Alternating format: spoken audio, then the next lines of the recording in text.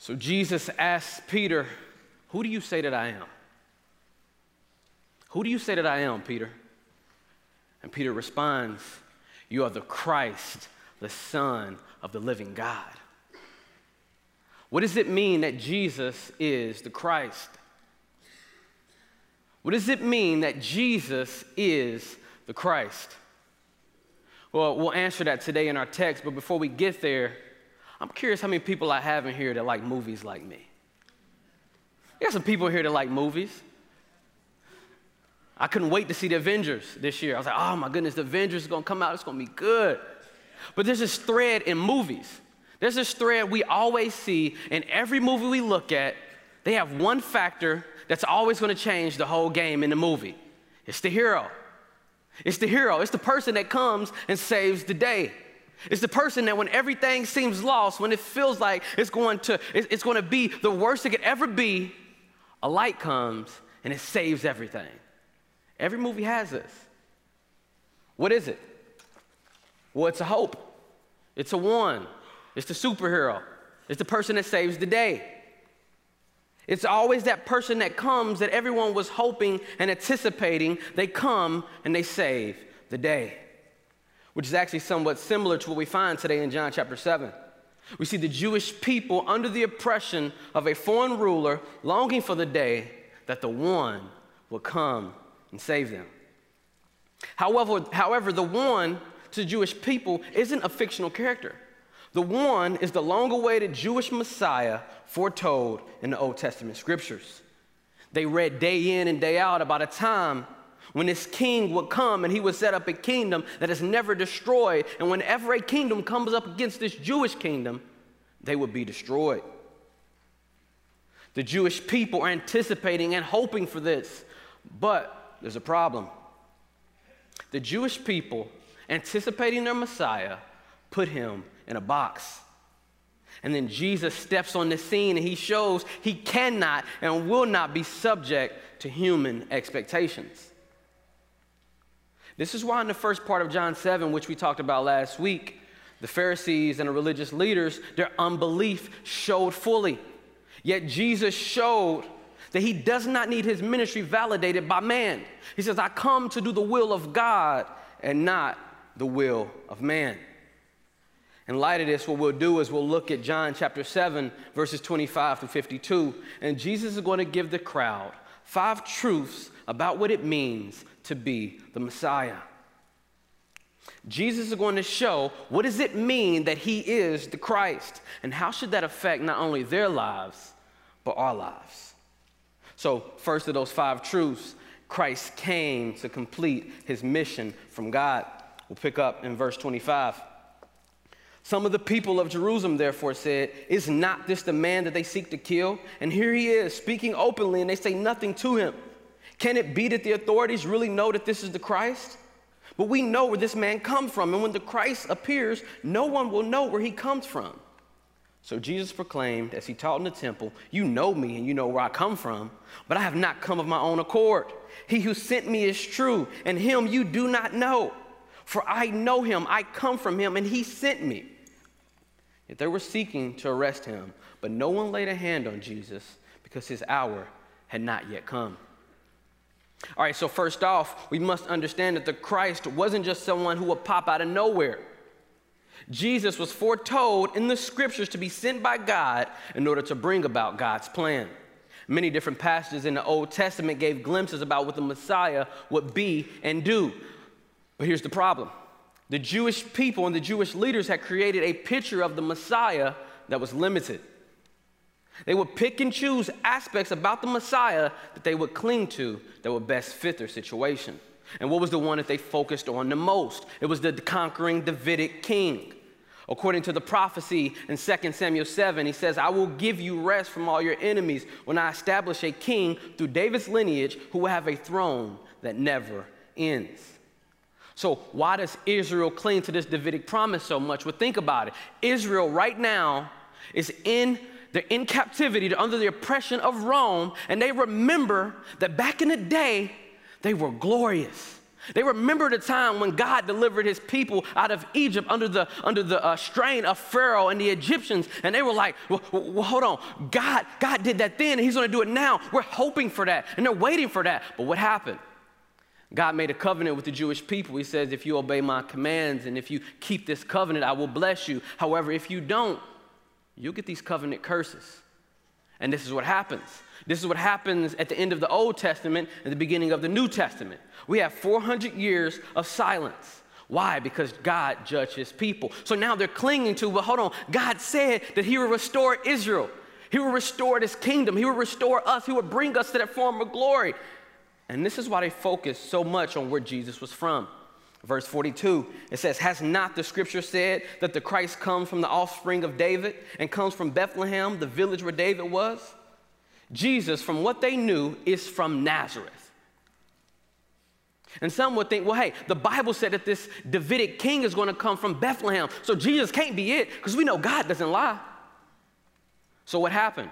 Well, us who know the Gospel of Matthew and the Gospel of Luke, though Jesus was raised in Nazareth, he was actually born in Bethlehem. As the text says, Joseph and Mary, when Mary is about to go into labor, a census is called and everyone needs to be registered. And then Joseph, being from the tribe of David, coming in that lineage, he has to go up to Bethlehem in order to be registered. And while he's there, Mary goes into labor and the Savior is born in Bethlehem. So here's the problem though. They don't know this. They're missing this. They don't understand that Jesus actually was born in Bethlehem. They think, well, he can't be the Messiah. He's from Nazareth. So what took place? What's the same issue my son's going to have? My son, because me and my wife moved to Louisville for seminary, he was actually born in Louisville, Kentucky. Most likely, though, he's going to grow up in Indianapolis. So if you ask him, well, hey, Trip, where are you from? He's going to say, well, it depends on what you mean. I was born in Louisville, but I was raised in Indianapolis. This is what happens to Jesus. Jesus was born in Bethlehem, but he grew up in Nazareth. Therefore, this brings confusion. But check this out. John, in his gospel, is less concerned about where Jesus is humanly from. He's more focused on showing, like Jesus is in this text, where is Jesus really from? In verse 28 and verse 29, this is why Jesus changes the direction of their entire question. Jesus is like, you think you know where I'm from. Ironically enough, you have no idea. The better question you need to ask is, who sent me? Because if you know who sent me, then you'll know where I'm really from. This is why John, in his gospel, in the first chapter, he spends so much time showing who Jesus is. He says, in the beginning was the Word, and the Word was with God, and the Word was God. Everything was created by him, and not anything that exists was not created by the Son of God. He's from the Father. So if Jesus is the Son of God, if he is God the Son on mission from his Father, then this should explain why he's untouchable in the text that we read. They can't arrest Jesus, according to verse 30, until it's his time.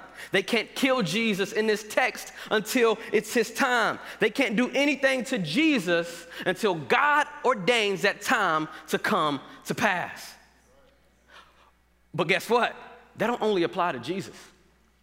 If you're a follower of Jesus, then this applies to you as well. Why? Because not only did the Father give Jesus a mission that was sure to be accomplished, but Jesus, when he finishes his mission, he also gives a mission to his church. And he says, the gates of hell will not prevail against you. Now, what does that mean for us? Well, if that's the case, we're also untouchable.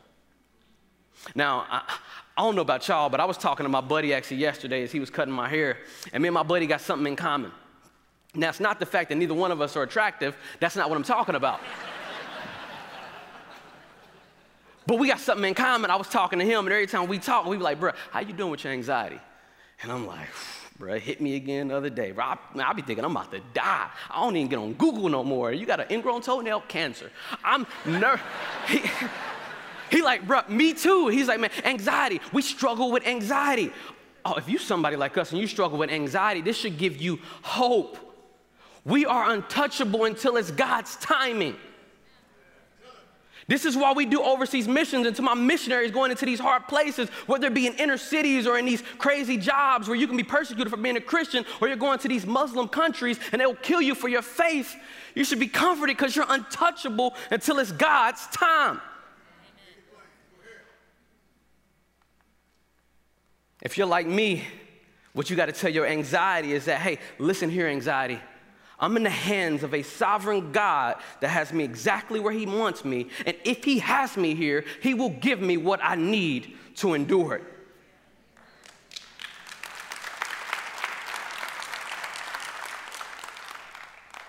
The Christ comes to complete the mission of God. And because it's God's mission, it will be completed. And no one, not Satan and all of his demons, not anyone on this earth can thwart God's plan. God does not fail at completing his mission. Second point, Christ came to establish the kingdom of God. And we'll pick back up in verse 31. Yet many of the people believed in him. They said, when the Christ appears, will he do more signs than this man has done? The Pharisees heard the crowd muttering these things about him, and the chief priests and Pharisees sent officers to arrest him. Jesus then said, I will be with you a little longer, and then I am going to him who sent me. You will seek me, and you will not find me. Where I am, you cannot come. The Jews said to one another, where does this man intend to go that we will not find him? Does he intend to go to the dispersion among the Greeks and teach the Greeks? What does he mean by saying, you will seek me, and you will not find me? And where I am, you cannot come. So Christ comes to complete God's mission, and now we're going to see what exactly that mission is. In these 5 verses I just read, the mission of Christ can be summed up as the kingdom of God. Now, I know some of y'all thinking like, Jeff, you just read them 5 verses. You ain't say nothing about a kingdom. That's true. I didn't. But here's the reality. Remember, Jesus is talking to people that he expects to know the Old Testament scriptures and what they say about the Messiah. So how is Jesus talking about the kingdom? Well, this is answered by understanding where exactly Jesus is going to go. He says, I will be with you a little longer, and then I'm going to him who sent me. What does that mean? Well, if you know the gospel narrative, if you know the gospel story, Jesus plans to go to the cross. And it's at the cross that he atones for the sin of his people, and he doesn't stay dead, but after he's killed, after 3 days, he resurrects. And when he resurrects, appears to over 5,000 people, and they see him with the scars in his hands and in his body, he ascends to the Father. So you with me now? You're like, Jeff, all right, I'm with you. That makes sense. Jesus goes to the cross. He's buried, resurrected. But what does it have to do with the kingdom? Jump with me to Daniel chapter 7. If you turn to Daniel chapter 7, we'll have it on the screen, give you an overview of Daniel. So Daniel is a prophecy talking about what will come in the latter days by the work of the Messiah. We look at verse 13 and 14 in Daniel 7. It says, I saw in the night visions, and behold, with the clouds of heaven there came one like the Son of Man. And he came to the Ancient of Days and was presented before him. And to him was given dominion and glory and a kingdom that all peoples, nations, and languages should serve him. His dominion is an everlasting dominion which shall not pass away, and his kingdom one that shall never be destroyed. Did you catch that? The Son of Man, a title Jesus loves to refer to himself as, comes into his kingdom. Well, this is what happens at the resurrection and the ascension. When Jesus resurrects from the dead, he ascends to the right hand of the Father. And it is then that Jesus establishes his kingdom from heaven. Now, if you're familiar with theology, this is what we call the already but not yet. Jesus has brought his kingdom, but there's more to come. So Jesus, at the right hand of God, he comes into his kingdom. Why does he tell the disciples at the end of Matthew, right after he resurrects? Go forth to all nations. All authority on heaven and earth has been given to me. Therefore, go everywhere and take my gospel to the nations. He's coming to the kingdom. Jesus is right now ruling his kingdom from heaven as we speak. Now, some would ask, okay, what does that look like? What does that mean that Jesus is ruling from heaven right now? Well, let me give you a couple examples. First, the gospel is changing the nations. The reason we spend millions of dollars on missionaries and funding these trips across the world for the gospel to go forth, why? It's because Jesus has commissioned his church, take the gospel to every nation.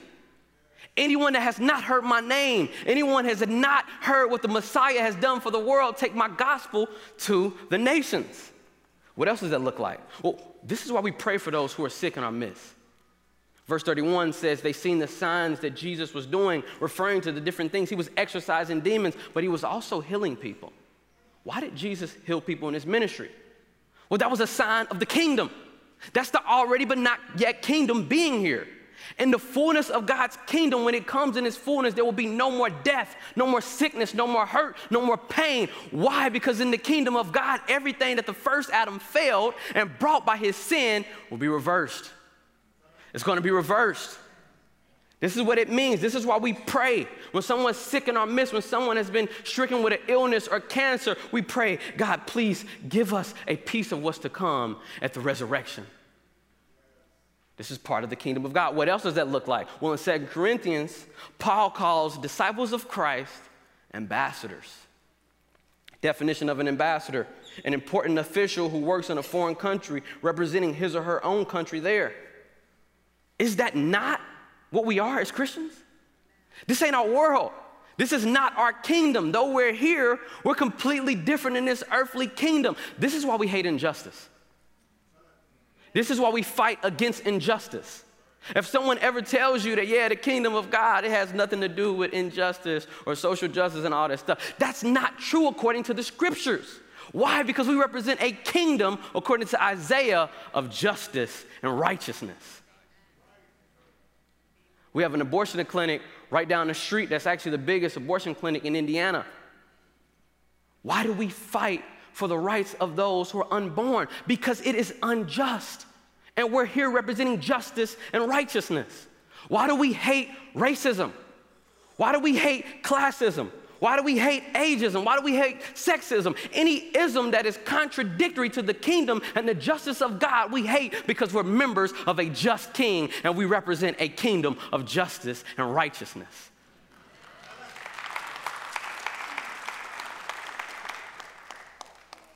But I'm not saying anything new to y'all. I mean, y'all know this, though. When y'all got saved, y'all remember why it was literally like you had been abducted by aliens and brought into a whole different world. Y'all remember that? Yeah. Let me give you an example. So when I first got saved, like prior to me knowing Christ, BC, I was tripping. Like I was out here. Like if you'd have seen me, you'd have been like, yeah, man, that's another statistic. I was getting into fights. I'm going out partying, drinking. I'm having fun, talking to girls and all this. If you'd have seen me, you'd have been like, yeah, man, this guy's not going to amount to anything. But what happened? The gospel came, and it snatched me where I was. It changed my heart, and it changed my life. And peep this. When it happened, I literally had been snatched from the kingdom of darkness and brought into the kingdom of Christ. And people seen it. Praise God. But this ain't just my story. I'm just telling mine, but y'all got the same story. I remember when it happened, my buddies, we would hang out, and they'd be like, Jeff, let's go to this party. And I'm like, nah, I'm cool, bro. I'm going to just chill at home, man. I'm going to just chill at home, relax, man. I ain't even going to go. Like, Jeff, what you doing, man? What you mean? Or I remember another time, they was like, Jeff, yo, that lady over there, bro, that young lady over there, she's checking you out. You should go talk to her. And I'm like, nah, I'm cool, man. Like, what? I said, yeah, I've been thinking about marriage. They're like, you 17? What are you talking about? You thinking about marriage? What happened? I've been snatched and brought into a completely different kingdom. The reason we as a church, we fight injustice, the reason we pray for change, the reason we live different than the world is because like Jesus, we pray, your kingdom come, your will be done on earth the way it is in heaven. If you look at the book of Isaiah, it talks about this coming kingdom that will be ruled with righteousness and justice. And this is how we live as members of the kingdom of Christ. Which brings us to our next point. How is one brought into this kingdom?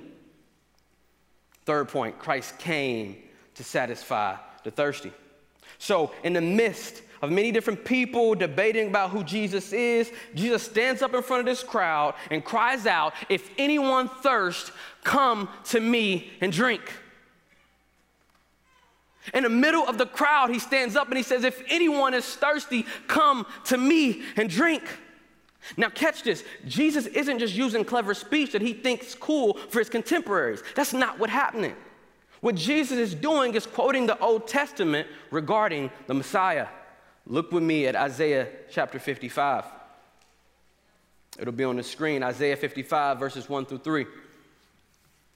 Come, everyone who thirsts, come to the waters. He who has no money, come, buy and eat. Come, buy wine and milk without money and without price. Why do you spend your money on that which is not bread, and you labor for that which does not satisfy? Listen diligently to me and eat what is good. Delight yourselves in rich food. Incline your ear and come to me. Hear that your soul may live. And I will make with you an everlasting covenant, my steadfast, sure love for David. This is what Christ is inviting us to. This is what he's inviting this crowd to. So I remember when I was a kid, probably around 7 or 8 years old, I had one thing that I loved to do. I would go into our couch and find some loose change. Or I'd go in my mom's car. I'm sure she's going to drop some quarters in that middle thing. I'm looking for change. Why? Well, at 7 or 8 years old, I would go to the pop machine. And I would give me some pop. I love Pepsi too. So I'm like, I'm gonna get this change. I'm gonna give me some Pepsi. But then a problem would happen. What if I ran out of change? Like, I gotta ask my mama, and I know my mama not gonna give me none. I'm like, Mama, I'm thirsty. Can I have some pop? She said, no, boy, drink some water. I'm like, dang. I'm like, I got her. I'm gonna use the Jedi mind trick. I know how to get her. I'm like, hey, Mom, I'm thirsty. Can I have something to drink? She said, yes, you may. Go get some water. And I'm like, oh, my goodness. She's not falling for it. So I keep asking her, Mom, I'm thirsty. I'm thirsty. I'm thirsty. And finally, she's like, hey, if you're thirsty, drink your spit. And I'm like, it don't taste good, Mama. She said, well, if you're really thirsty, you're going to drink some water. You would drink something that can quench your thirst. Now that I get a little older, and when I get a little older, my body's starting to change a little bit more. I don't stay hydrated as I used to. I'm still drinking pop, though. I start lifting weights and playing basketball, and now this problem is like, hold on, the Pepsi ain't working. I keep drinking it, but now I feel more thirsty than I started. And now it ain't hitting the spot like it used to. And in the back of my mind, boy, drink some water. Boy, drink some water. I'm like, I'm gonna give my mama's idea a shot. I'm gonna drink some water. It was a miracle. Oh, like I'm drinking this water and it's hitting the spot. I mean, it's hitting the spot like I got energy now. I'm not thirsty anymore. It is literally satisfying me. And now the pop, I don't even want the pop no more. It tastes nasty. It burns my throat, and this water, I thought it was nasty, but now it's good. So my question is, what are you drinking instead of Christ, hoping it's gonna satisfy you? What are you drinking, hoping that it's gonna quench your thirst? The Bible defines thirst as having a need or a longing for something to fulfill your most inner being. And what do we do to typically fill this void? Well, we fill this void with finite things that was never meant to fully satisfy us. Now, check this out. Most of the time, it's not bad things. It's not inherently bad things. We typically take good things and we try to use them at consumption, hoping it's going to satisfy. In other words, what we do, we'll take a good thing and make it a God thing, and it never satisfies. So what are you hoping will satisfy you? What are you hoping is going to quench your thirst? Some of y'all in here, y'all grew up in a household, and your parents was like, if you only work hard, you go to college, and you get a great career, like you're going to be so achieved. So what happened? You grew up, went to college, you got all these degrees by your name, Mr. Doctor, lawyer, so-and-so, and you're like, oh, I feel it. I'm making a lot of money. It's feeling great, but it don't last. It fails you.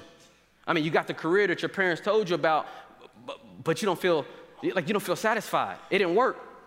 Or maybe that's not you. Maybe it's not a career. Maybe you're like, man, if I only find me a husband or a wife, then I'll be good.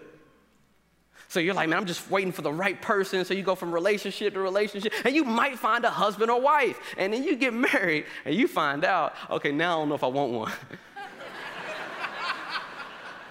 The problem is you're selfish. That's the problem. Or maybe like, all right, it ain't a relationship, it ain't my career, but I'm like, if I got a lot of friends, if I got friends that I can hang out with and party with, like, then I'll be satisfied. But your friends keep failing you. You keep switching up friends because that person did you wrong and that person did you wrong, and you keep switching it up. What is wrong? Well, what's the problem? The problem is all these finite things will continually fail you. whatever you're hoping to satisfy you other than Christ will fail you. Now, listen to me. It's not wrong to want to find a husband or wife, but beloved, I promise it ain't enough. It's not wrong to want to make money or have a good job. It's not wrong, but I promise you, it's not enough. It's not wrong to want to be liked or loved, but I'm telling you, like, listen, Jesus is telling you it's not enough. Rapper Lecrae, a Christian, he has a quote. It says, "If you live for people's acceptance, you'll die from their rejection." Why does he say that? Because anything other than Christ, if you put your hope in that thing or that person, it will fail you, and when it fails you, you will feel lost. But, when the scripture says but, you got to listen. But, Jesus is crying out, "Come to me and drink. I created you so I know what you need, and it ain't out there, it's right here. Come to me and drink." That stuff that you're trying to find satisfaction to quench that thirst, it will never work. Come to me. If you're an unbeliever in here and you got drugged in here by a family member or a friend, and you're like, "Man, I spent my whole life trying to find satisfaction in these things, and I always feel empty," Jesus is telling you, "Come to me and drink." Or maybe you're a believer.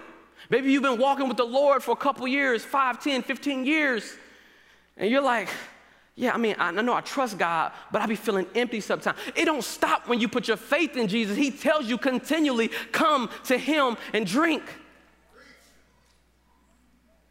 During the Feast of Booths, Jesus chooses to show the crowd that just like God provided water from the rock in the wilderness, whenever there is a wandering sinner who is thirsty, there is always a rock willing to quench the thirst. According to the Apostle Paul in 1 Corinthians 10, that rock was and is Christ. So how long will you run to these things that constantly fail you? How long? Or better yet, how long will you run away from the only one that can truly satisfy your soul? Not only does Jesus satisfy you, but when you trust in him, when you believe in him, it brings us to our next point. He gives you the Spirit, and that Spirit is a river that never dries. Fourth point, Christ came to give the Spirit. So the text continues. "Whoever believes in me, as the scripture has said, out of his heart will flow rivers of living water." Now this he said about the Spirit, who those who believed in him were to receive. For as yet the Spirit had not been given because Jesus was not yet glorified. So Jesus, keeping up with the Old Testament fulfillment, he shows his listeners more truth about what it means to be the Christ. Not only does he satisfy the soul of those who trust in him, but also to those who repent of their sins and believe in Jesus, they receive the Holy Spirit of God. Now, where's Jesus getting this from? What Old Testament is he thinking about? Well, instead of Jesus actually quoting one specific verse, Jesus is actually summarizing an Old Testament teaching about the future work of the Spirit when the Christ would come. According to Isaiah and Ezekiel and Zechariah, for instance, these prophecies foretell about a time coming when the Spirit of God will work in every believer, but not only work in the believer, but they will become in themselves a way that the Spirit of God will work in others. In other words, if you've repented of your sins and you've trusted Jesus, not only does the Spirit of God satisfy you, but you will become a spring in order to satisfy others. This is part of the gospel's work. So if you're a non-believer here today, and like I said, your friend or your family member, they brought you here, and every time you see them, they keep talking about Jesus over and over and over and over and over again, guess what? That ain't just them working. That's not just them. That is the Spirit of God at work in them. And if that's the case, the question you ask, what is it that God is saying to me? So I talked about when I came to faith earlier. Talked about how when I got saved, my life changed and I was taken from that dominion of darkness and brought into Christ's kingdom. It didn't stop there. I remember having conversations with my buddies. One time in particular, I talked to some of my friends and some of my family members, and I was like, y'all gotta listen to me. Like, I know what happened now. The reason I'm like this, I got saved.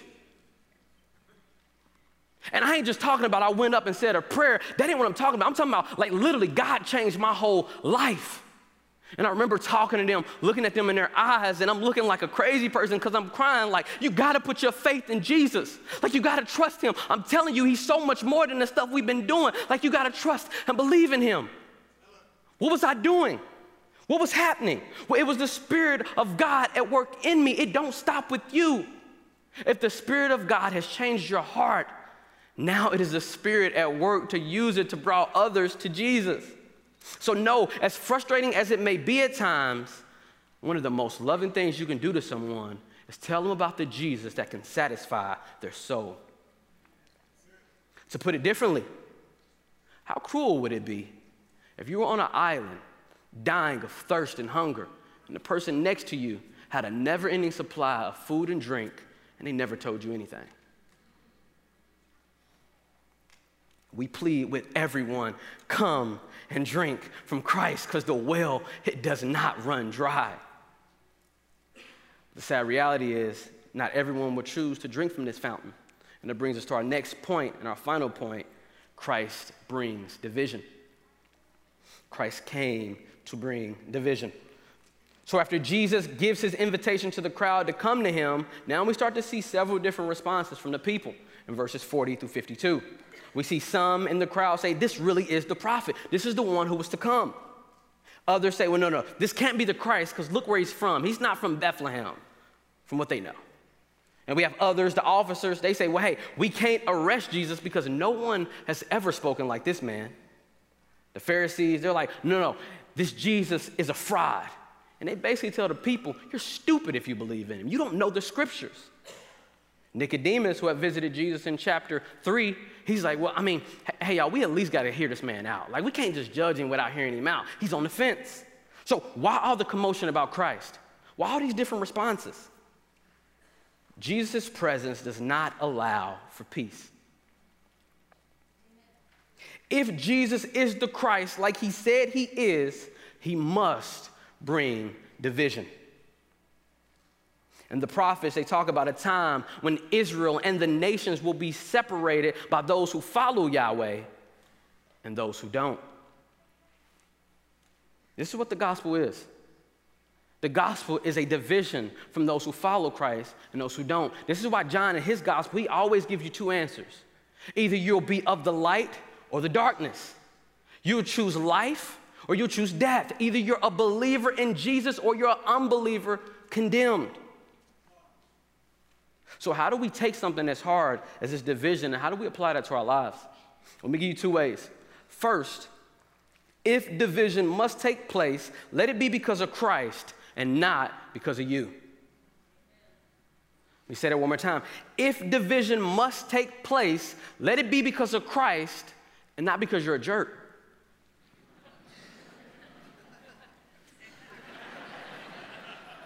The gospel is offensive enough on its own. We don't need people being these Bible thumpers like, hey, I think I'm better than you. That's not the case. We preach a gospel saying, hey, I was thirsty and he gave me something to drink. I want you to have it as well. If division must take place, let it be because of Christ and not because you. Secondly, do not compromise your faith when you're persecuted for what you believe. You must stand on the truth. So I love sports. And I was actually looking through some of my social media, hearing all the sports updates, seeing what LeBron's going to do next year in the Lakers. I'm a LeBron fan for those who hate it. It's okay. But I'm on my sports stuff, and I come across this story that shocks me. It was a story about Mark Jackson. So there's this interview to take place, and if you know the Pacers, Mark Jackson used to be a player on the Indiana Pacers. He ends up retiring, and he actually becomes a coach for the Golden State Warriors. So Mark Jackson, he's the coach of the Warriors. He actually puts together this team that goes on to become the dynasty that we're seeing before us today. Yet something happened. Mark Jackson was let go. He was let go from his position. Now, I always wonder, what happened to Mark Jackson? Somebody finally asked it. So there's this interview I came across, and Andre Iguodala, who's actually a player for the Warriors, someone asked him, hey, Andre, what happened to Mark Jackson? And he's like, man, honestly, I think it was some politics that played into it. People looked at moral issues different than he did, man. But I honestly think like it was basically some politics. And like, what do you mean by that? But I was like, well, Mark Jackson was a Christian, man. Like, he's a Christian. Like, he loves God. And he never forced us to like come to his church or do Bible studies or nothing like that. But everybody knew that this dude was a Christian. I mean, there's other believers on our team, and Mark Jackson, like, he would be open about his faith. Some people in our higher ranks of our organization didn't like that. We have one guy who's actually big in our organization. He's a homosexual. We also have another guy who's actually an atheist. And they had a problem with Mark Jackson's view on morality. So they let him go. They asked Andre Iguodala in this interview, they said, are you telling me he was blackballed for his belief in Jesus? And he was like, yeah, that's exactly what happened. You must stand on the truth of God. This division that comes, it's not because of you, it's because of Christ. Christ's presence alone brings division. And because of this, Christ will ask every single person, which side will you be on? Will you choose life and drink from me? Or will you reject me and die of thirst? Let me bring this all together. Let me sum up these 27 verses. Christ came to complete the mission from his Father. Christ came to establish the kingdom. Christ came to satisfy the thirsty. Christ came to give the Spirit. And lastly, Christ came to bring division. Let me leave you with this. If you're an unbeliever here, and you spent your whole life running away from Jesus, trying to find satisfaction in these things that constantly fail you, my hope is that you would hear Jesus' invitation and come to Christ. Come to him. You can't sin enough that his death on the cross to atone for our sins cannot cleanse. He will make you new. He will save you. He says, come to me. And to the believer who's struggling in their faith, forgetting that the same Jesus that satisfied you then is the same Jesus that can satisfy you now, Jesus is also telling you, drink from me. And if you sat here this entire time as I was preaching and you was like, I know somebody that's thirsty, the message ain't doing what it's supposed to do. This message is for you. This ain't for someone else. We all, both unbelievers, he gives the invitation, but believers, he says, come and drink from me. Drink from Christ. Let me sum it up. I'm going to quote an African church father, St. Augustine, who was actually from the 4th century. He grasped what it means to come to Christ, and he lays it to page. He says, you called, you shouted, you broke through my deafness. You flashed, you shone, and you dispelled my blindness. You breathed your fragrance on me. I drew in breath, and now I pant for you. I have tasted you, and now I hunger and I thirst for more. You touch me, and now I burn for your peace. Jesus yelling out to that crowd is the same thing he's yelling out to us right now. If anyone is thirsty, come to me and drink. Let's pray. Dear Heavenly Father, it's so easy for us to hear these truths in the Bible when we think about someone else. But the reality is, God, it's not just an invitation for them, but it's an invitation for us. God, you satisfy us not only then, but now. God, I pray for my brothers and my sisters, those here, that we would see just what type of fountain of water we have in you. Holy Spirit, work in us to such a way that we would be satisfied, that we would continually thirst after you. And when we thirst, we run to you. Also, God, make us witnesses. Let us witness and let us be a well that does not dry up. And we go to the nations and we go to our neighbors and those around us and giving them the same invitation you've given to us. Come and drink. And I pray you do that for the sake of your Son, Jesus Christ, we pray. Amen.